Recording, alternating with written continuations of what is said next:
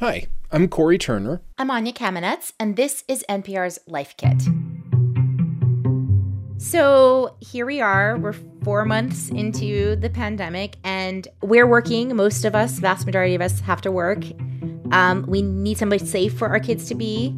We would love for them to be using their time well, to be learning. To be interacting with other kids, with other responsible adults, obviously. And at the same time, a lot of our schools are going to be remote only in the fall. So we're all trying to figure out, what do we do now? Yeah, it's really tricky. And there's no one rushing in with a bunch of cash, apparently, to solve all these problems. What we can offer in this episode is a way to think through your needs and your kids' needs, and hopefully come up with your best possible options.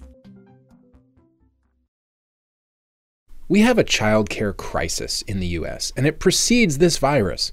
This is old news for millions of Americans.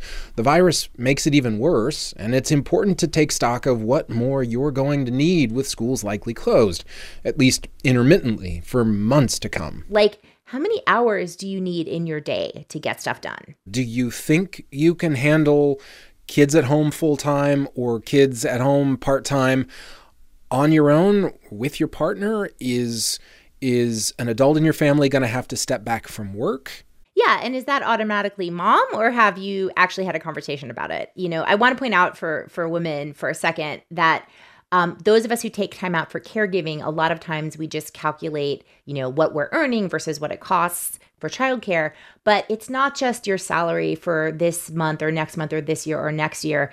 It's also advancement, right? So stopping out of work can have lifelong consequences for your earning and wealth and career. It really is an investment.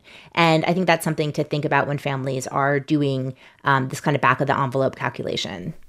There are also a bunch of other factors that are worth considering now that I think are really specific to this pandemic. We've heard of employers being much more flexible in terms of allowing caregivers to change their schedules, to change their hours. The bottom line question here is, can you cover your needs for childcare within your household, or even by trading off with family and friends without spending extra money?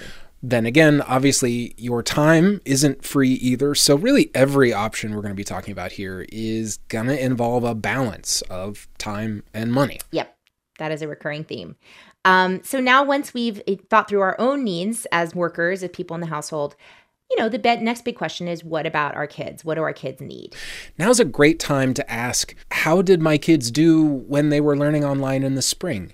How are they feeling about the possibility of doing more online learning? Are they self-directed learners, or was it a real struggle for them? Younger kids especially, and some kids with disabilities, online learning is tough. What I'm hearing is that a lot of families are taking this enforced pause to try to think through what their kids need. You kind of have to assess, what do your kids really have to have right now to get through this year in a positive way? And for a little more perspective on this, I talked to someone who's really an expert in self-directed learning, Crystal Dillard. She's the director of Natural Creativity, which is a homeschooling resource center in Philadelphia. And what that means is that she helps children from really diverse backgrounds design learning experiences that really meet them where they're at. So that can mean anything from studying college-level physics to woodworking or photography. And she told me that often, even within the same family, you'll find children have really different needs. There may be one young person who is responsive to what is being given, in terms of conventional schooling right now.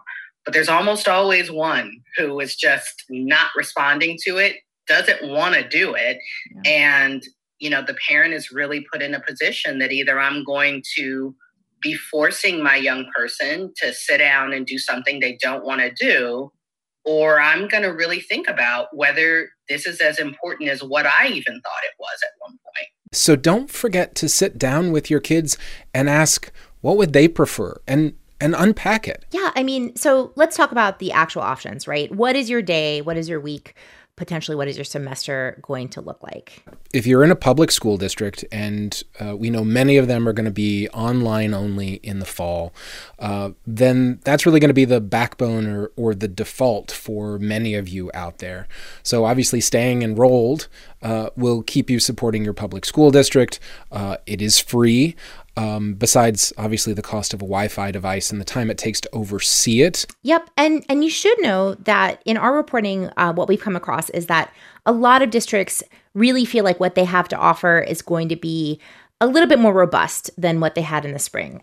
Maybe more live instruction, maybe more, sophisticated in terms of what the teachers are doing, and that might be better or worse for you, right? Because live instruction sometimes means more to coordinate and getting different kids on multiple different Zooms. But what we also know is that your school's remote learning is not going to fill what used to be the whole school day. So then what do you do? And I have been collecting lots of information and resources. Some are going to use free courses, paid courses, live, recorded. There's so many different options.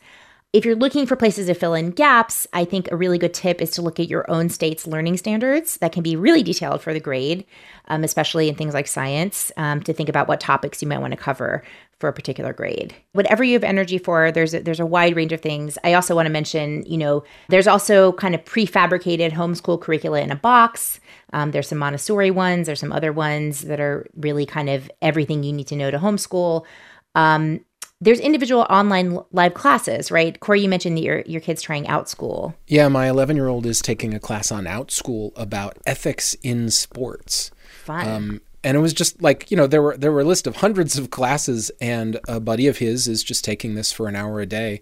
He did one just today, and he loved it. Location is no longer an object, right? So what could your kid do in terms of a live class? One kind of out-of-the-box resource is Fiverr. I know some people that are looking for tutors for their kids, including international language tutors who could be really cheap by the hour. Your local dance studios and places, piano teachers are probably all offering versions of what they do online now. So that's an interesting option to consider that's socially distanced. There's always software-based learning resources like Khan Academy to supplement. And don't forget your networks. My mom is teaching art to my daughters once a week. They really get into that. That's like an hour-long activity. They learn about different artists and they make work. There's high school students and college students all over the country that are banding together to offer tutoring sessions. And I would recommend picking one or two, a great interest for your kids or something that they really need to work on, or both. To kind of supplement what's going on with remote learning. Once you have a handle on your own needs and your kids' needs, then it's time to kind of look at your broader community and think about bringing other kids into the mix so that your kid can have some social interaction, right? Yeah, and obviously you're going to want to be on the same page with the caregivers in that circle. You're going to want to talk about, how big is your circle? How much exposure do you have on a regular basis to other families and their habits? And obviously you're also going to want to double down on the basics, hand washing, mask wearing, again, the honor system. Anytime you start thinking about spending time with other families, you need to have a conversation with those families. You need to be able to discuss and bring up what precautions everyone's taking, if there's been any exposures. Are you comfortable asking someone to take a test? One mother I talked to who is thinking a lot about forming a pod because she has an only child is Prudence Carter. And she also has some respiratory health issues herself, so she needs to be extra careful. You have to really, really be able to talk openly about testing and taking temperature and washing hands and social distancing. And everybody has to be committed to that. We went through kind of the different options you have as a household or with family or friends. What about if you decide you need to and can afford to pay for childcare? What are we looking at here? I mean, some families are talking about sharing a tutor or a sitter. Some districts are starting to open up subsidized care. Yeah. And we know there are lots of child care centers that have reopened, although they may have fewer slots available. And then, of course, there are in-home daycares that are interestingly, opening their doors to slightly older kids who, they might have previously focused on pre-kindergarten, kindergarten, and now maybe they're taking second, third, fourth graders. Yeah, and these places, they welcome a lot of working families. They offer up to 10 hours a day often of coverage for as little as $200 a week. And I talked to Tracy McIntyre, who runs what she calls Little Elm STEAM Academy in a suburb of Dallas. So Tracy really does think of herself as a teacher, and she's been ramping up her academic program for this fall. Everyone has their own lap desk that they're going to be using. They're going to have their own bean bags. And so when it's time for independent time, they can choose any place, either outside if it's not too hot, to do their work, or somewhere in the classroom that they can do their work. So we've got a pretty good plan. I let the kids get involved with it as well because, they're here. This is their classroom. Tracy plans a lot of science-based activities. That's why she calls her place the STEAM Academy.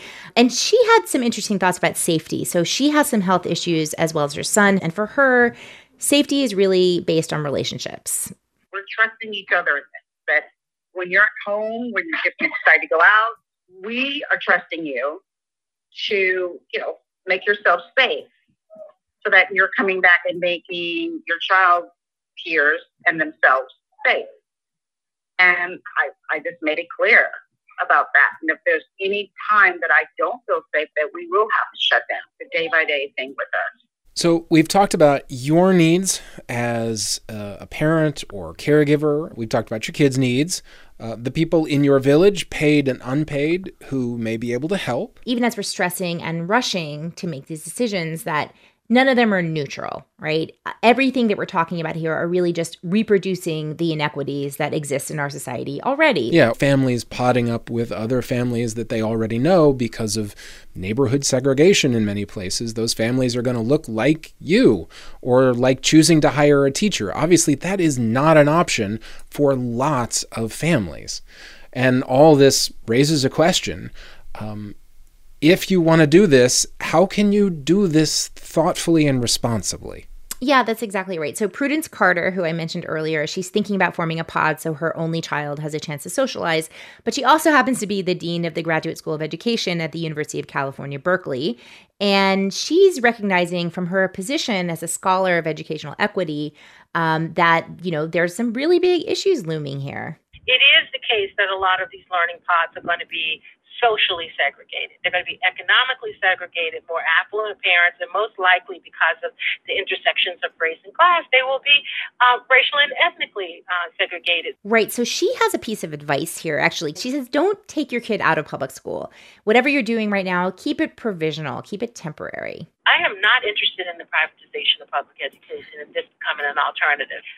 I think what it is important to understand that these are temporary fixes for something we have had no idea was coming. Or, organizing with other parents in your public school community to try to push for collective and not just individual solutions. This is a moment for parents to be trying to figure out how to supplement and provide in a moment of crisis, and to be as inclusive as possible, to do as little danger or to do as little harm as possible to public education and to other families. And if you're forming a pod, some people have floated the idea of potentially having a sliding scale or creating a free spot. And Prudence Carter says, diverse is one thing, but that doesn't necessarily mean that you're being inclusive. So how do you make sure that every child feels like they're equally a part of what you're making there? That's some really hard equity work that has to take place. We've been talking about some of the questions and decisions you need to make as a parent or caregiver and as a family. So, quick recap here. So what are your needs? You may be so busy as a working parent that you may not have even asked yourself that question yet. But with a little bit of thinking, a little bit of reframing, creative use of resources, you may be on a path to get back a little bit of time to then be able to give back in all the places that you need to. You need to consider, what are your kids' needs? And don't forget to ask them what they think their needs are as well. How do they feel about working remotely or not?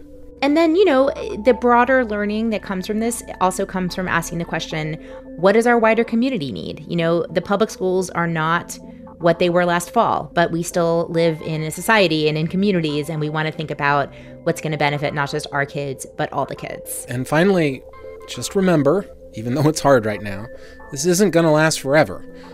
We need a plan to get through the fall, and wherever we land come the end of fall, we'll figure that out when we get there. Yeah, and we're going to be there with you guys going through all of this as well.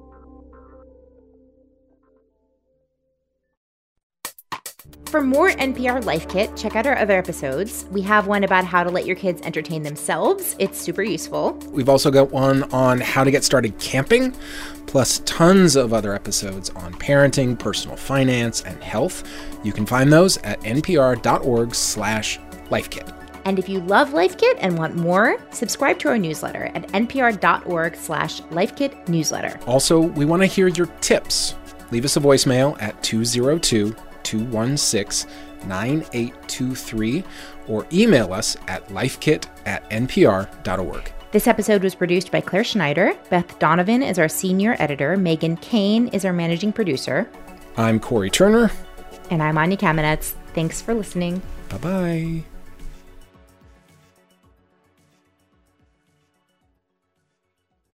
Black voters play a crucial role for any Democrat who seeks to win the White House, but some big divides amongst that bloc and some serious ambivalence could determine who is elected president this November. Listen now on the Code Switch podcast from NPR.